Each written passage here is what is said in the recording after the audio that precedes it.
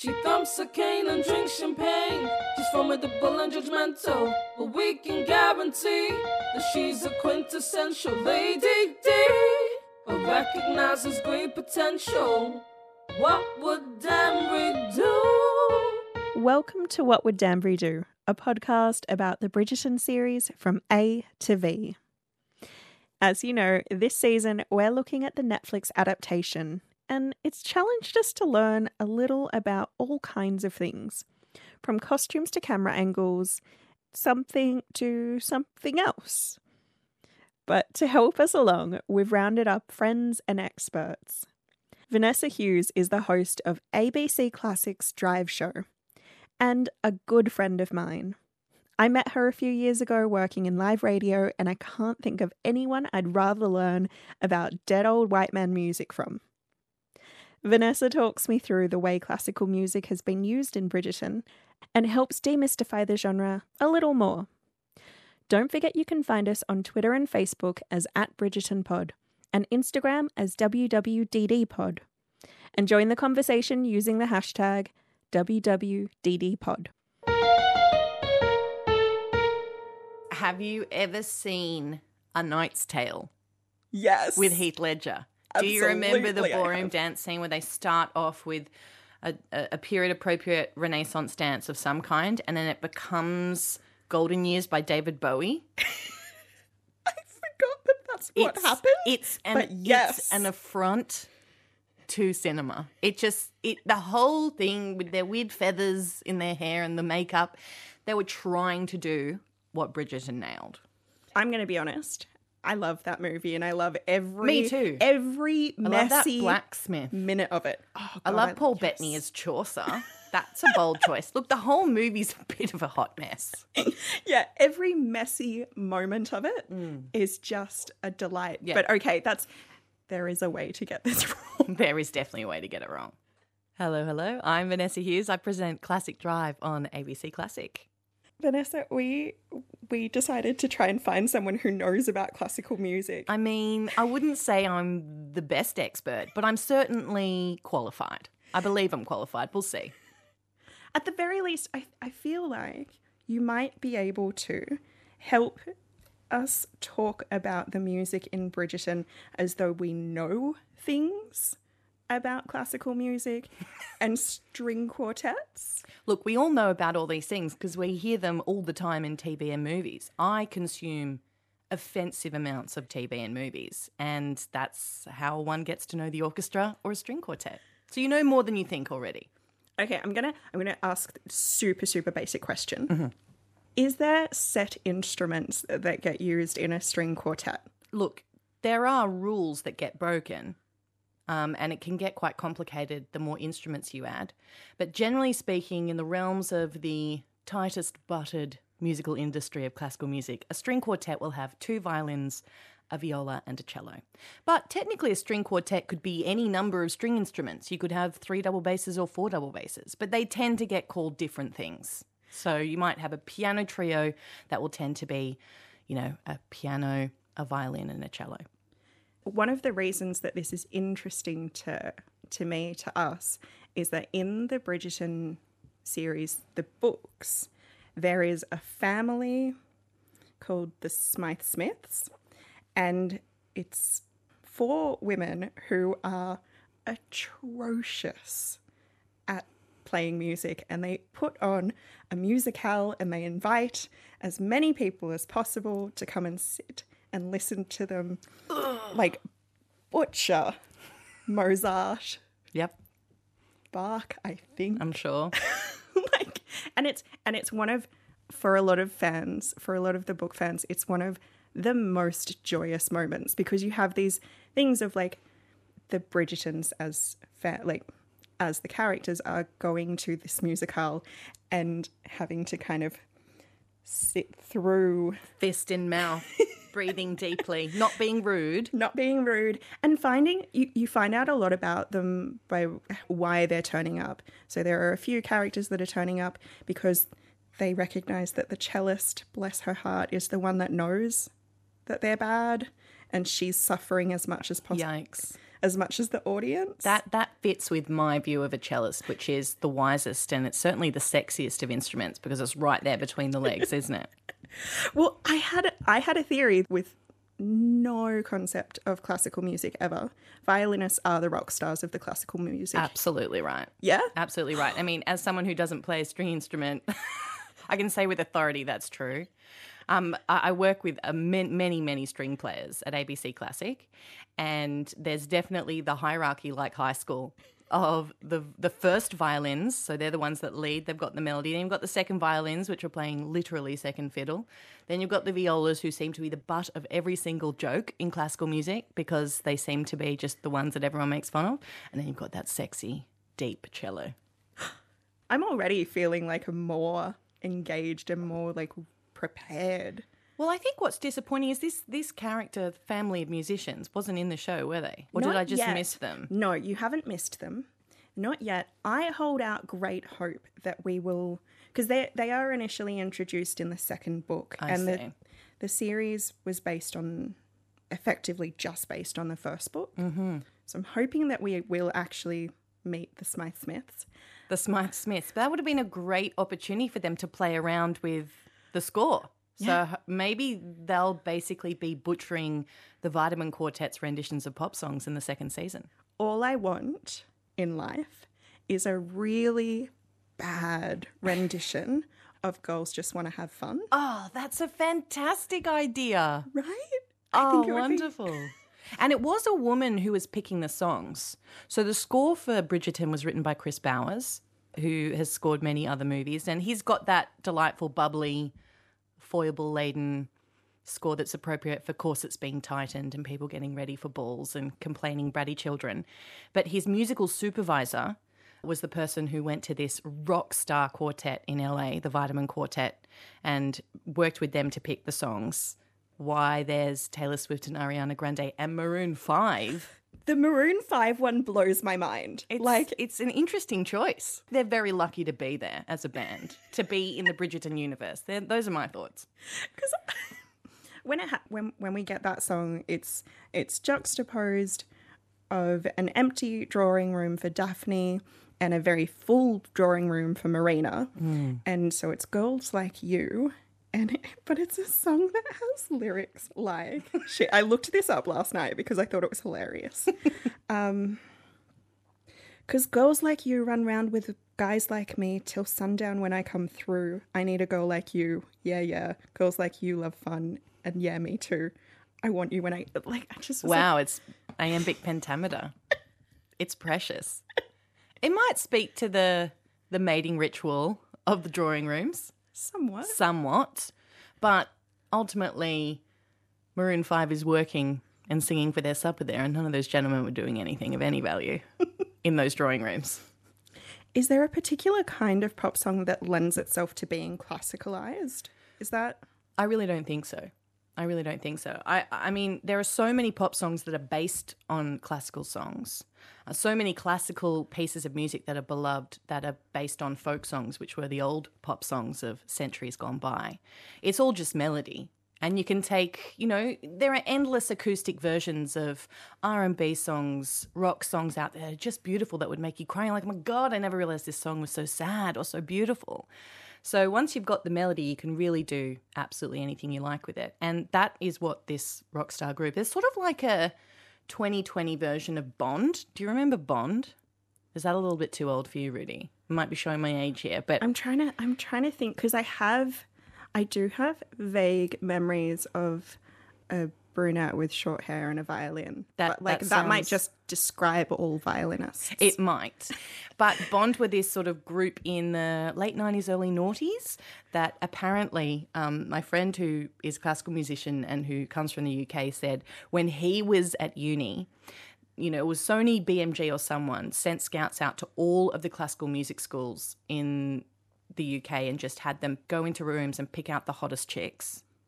And then picked 4 of them to be in this sort of like rock string quartet. They're amazing players, but they basically played with greased up legs and mini skirts and like their string songs were so popular. And people were like, oh my God, the string quartet's getting like cool and sexy. You know, it was a flash in the pan. And Vitamin are sort of like that, except I think with more chops. Right. So yeah, can you tell me a little bit about like classicalizing pop songs, and I guess like why do they work? Like what is it that we like about them? I think that there's something very, very pleasing about strings and string orchestras. I find generally a lot of bands like the Beach Boys, songs by the Beatles will get set and arranged with string orchestras, and we love it. There's something just grander, there's something gentler, it's very soothing. There's a texture there that I honestly think works, and you notice it working in classical music radio as I do. What sounds are easiest on the ears and your brain just likes, and I definitely think that's the case for strings. And a string quartet, it has the feeling of, in this case, the context is and the premise is right. You feel a bit sophisticated, you feel a little poised, but there's a familiarity in the melody when you hear, you know, Ariana Grande, that you feel some kind of empathy or familiarity, probably is a better word, with what's going on because it is known to you. So I think they've used it very cleverly because it's only one ingredient in the musical patchwork that is as genre-bending in Bridgerton as the books clearly are and as the TV show is. It doesn't really stick to any particular rule because they've got Sufjan Stevens in there. They're using Beethoven's Fifth Symphony when the Queen is reading, you know, the column and is getting super angry. So they're using the score very cleverly. And I think that, you know, they definitely set out to make Bridgerton relevant. They didn't want it to just be an Austen. They didn't just want it to be a Downton Abbey. So this is the way that they make their mark and that they make themselves relevant to a younger audience. Obviously, like I've been watching it and trying to think about it critically, and there are these things that signposts that they give their audience to kind of say, this is a world that you probably recognize, but we're going to bring a freshness to it so that you understand how to engage with it, to not get too put off. So yes, no, absolutely. They construct the rules of the universe from the first moment, don't they? Okay, an example would be in the remake of Little Women by Greta Gerwig. That's a beautiful film. And they incorporate music of the time diegetically into the scenes that are happening, that are famous pieces of classical music, but they actually weren't quite written yet. And, you know, to some viewers that was a bit frustrating because the rest of it is just perfect. The rest of it is flawless. So why, if you look closer to this one detail, does it not quite make sense? That music is actually about 15, 20 years away. And in Bridgerton, from the very beginning, they're like, double finger. Absolutely not. There are no rules. And I think it makes sense that there are two of the Vitamin Quartet arrangements of different pop songs in that very first episode. So they're telling you can't get upset about this. So that when they put in a Shostakovich waltz that's about 150 years too late, no one actually cares anymore. It's just fun. That makes so much sense because, listen, we have two different things that happen at the same time and it's cognitive dissonance. So on one hand, we're really, really pedantic about accuracy. Mm-hmm. And there is there was an infamous incident where people had a bit of a meltdown about a scene in a book that included champagne flutes when there would not have been the coupe instead. Yeah, it would have been a coupe. So it was this whole thing about like how can we trust this world you've built if they're drinking from the wrong kind of glass? But on the other hand, we're also willing to accept that there are a ridiculous number of eligible, attractive, and like not gross, like titled men that are looking to get married all at once. And they have good teeth and they smell nice and they have abs, even though that was like in that era that would not have been attractive. No, absolutely. The teeth is really the biggest giveaway, isn't it? Like, so we're willing to Without kind of let dentistry, that, yeah. we're willing to let this level of accuracy slide because that's part of the fantasy. But then these like details, and it's this strange kind of tension that happens. I think that Julia Quinn has always been a little bit like not bothered about details, and it's nice to see that Shonda Rhimes has also been like, this show will not be taking itself more seriously than the book. We are making this for a modern audience. That's right, and we do look back on 1995 Pride and Prejudice, the 2005 Pride and Prejudice. The longer, the more distance between us and those, canon adaptations of bonnet dramas, the more embarrassed we'll be about how white they were and about how few risks they took. It's sort of like, well, why should we watch? Like, I can just watch those. Why should I watch something new? It should be reflective of the fact that it's 2021. That's the least embarrassing option. Which classical musicians should we be looking out for? Oh, great question. There's a whole bunch of classical music that's being written right now. And in fact, there are a couple of people that Bridgerton uses. They're very smart about who they pick. They've included some of the music they just flat out borrow, copy and paste into the score, are controversial reimaginings of canon classical pieces that I'm a huge fan of. If you're a rusted on classical listener, you either love it or you hate it, and it gives me immense pleasure to watch the reaction. So those two works that you might want to pursue that are in Bridgerton are The Four Seasons Recomposed. So initially, Concerto by Vivaldi, his most, famous piece.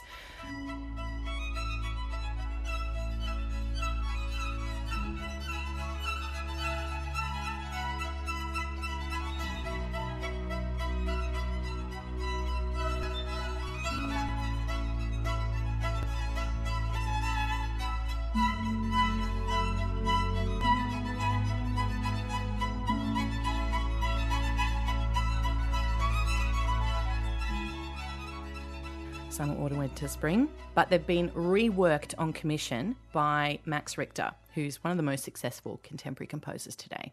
Beautiful work. And the other one that they use is the Bach Solo Cello Suites Recomposed, the music that Yo-Yo Ma is so famous for playing, just one little cello. Another cellist composer named Peter Gregson has got himself with his own instrument and all his cellist friends, and has done this beautiful reimagining with more than one cello.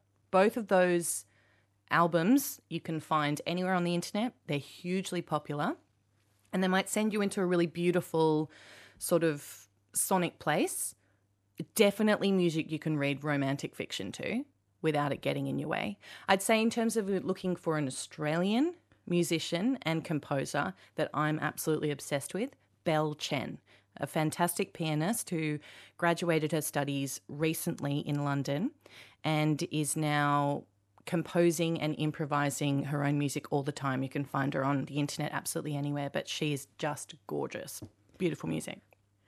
I'm now realizing, because I cannot recognize actual canon classics. Oh, who cares? What are the ones that maybe I should keep an ear out for when I'm doing my rewatch? Beethoven 5, the Fifth Symphony, the ga ga ga ga, that one. One of the most famous pieces of all time. That's definitely used brilliantly with the Queen, because it's just like, you can't just give that to anyone. That's a brave, bold choice of piece for a character, but she's such a frightening boss that you totally buy it. It doesn't actually stick out that much to you when you watch it, so you can listen out for it, but the sign of it being used well is that you're not like, oh my God, what is this doing there? There's quite a lot of Beethoven in there. There's a famous Waldstein piano sonata there. There's plenty of Haydn and Mozart, string quartets as well. So maybe when you pick up that same texture as the pop songs by the Vitamin Quartet, you'll also pick up that same 4-instrument texture with some more 18th century appropriate, the music that definitely would have made it into the chamber salons of these rich houses in London, string quartets by Haydn and Mozart. But I'd say the Shostakovich Waltz is brilliant. That's in, I think, the second episode at one of the many dances.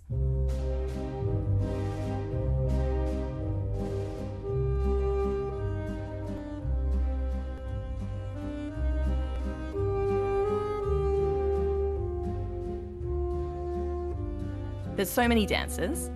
And it's a waltz from what's incorrectly called his second jazz suite, but it's actually Shostakovich's Suite for Variety Orchestra. And it's just so sassy and fun and a bit cooked because Shostakovich is a deeply complicated person with lots of feelings and thoughts and, you know, a terrible regime to survive. So that one I definitely listen out to.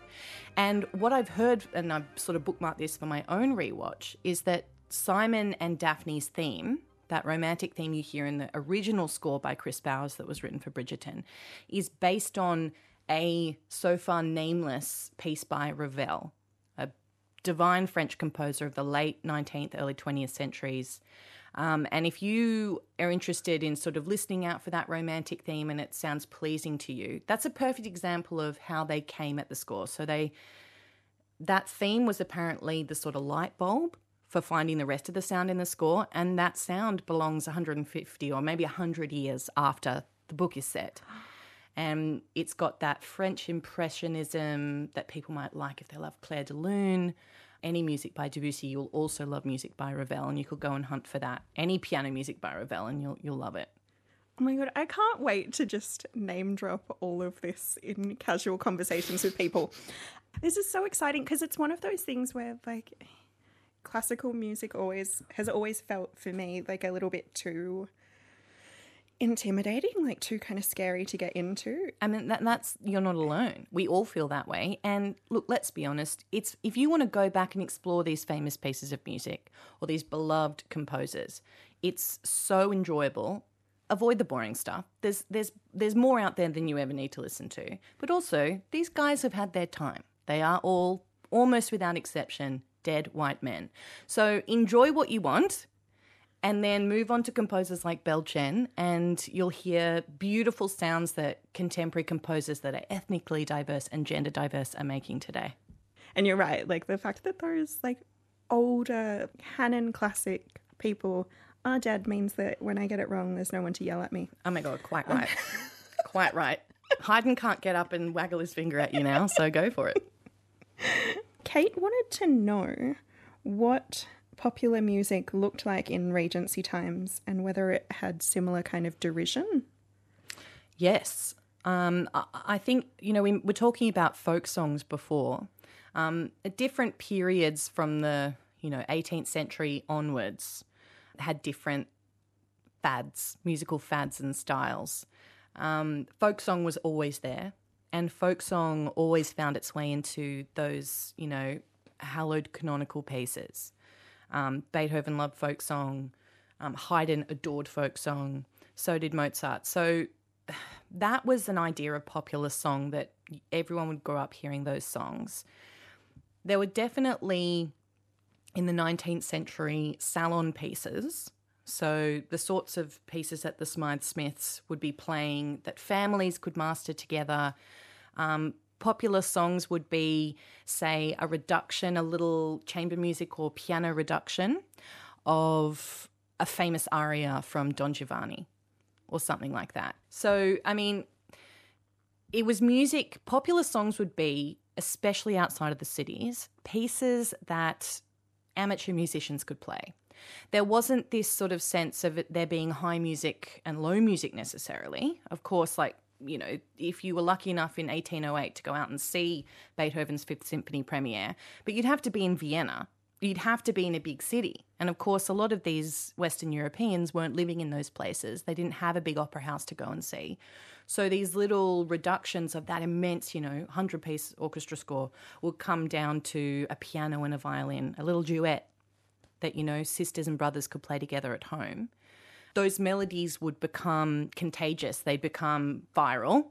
So they had to make them accessible. And this is how music publishers made huge amounts of money by publishing reductions of big famous scores.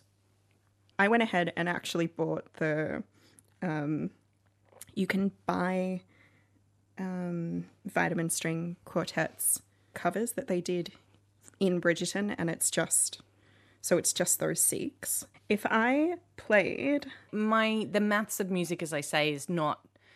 Like whether I could tell you what's going in a bass line and then... Oh, I would just smile and nod at that. I actually do listen to a handful of music podcasts where they do that kind of stuff. Mm-hmm. And I started listening in the hope that I would learn how to speak about music and I would become better at incorporating music into my own work as a radio producer. Do you know what? Hasn't happened. Hasn't, just by osmosis. For someone who has like actively worked at learning about this stuff, who has a dance background and what I would consider a very good sense of musicality, I cannot for the life of me. Like, it just... I don't know. I don't know how other people... Yeah. I don't know how other people do it. Either. And I guess like I talk about like the textures and the feels of music in my job. Yeah. Rather than unpacking it specifically. Yeah. Like Song Exploder or whatever. And I'm just like... I think the most sophisticated I get is like whether I like it or I don't like it. Yeah. Can I dance to it or not? Is this good for me? Is this bad for me? Am I more miserable for listening? Yeah.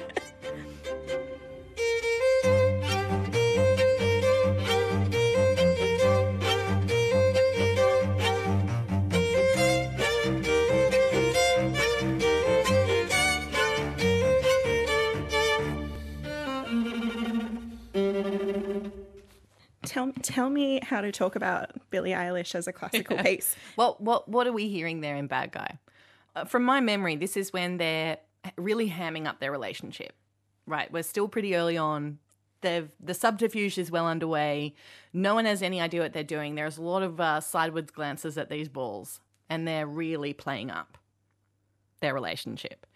And that music it's a comical arrangement. I mean, it's basically a tango, which makes it, again, period inappropriate and anachronistic.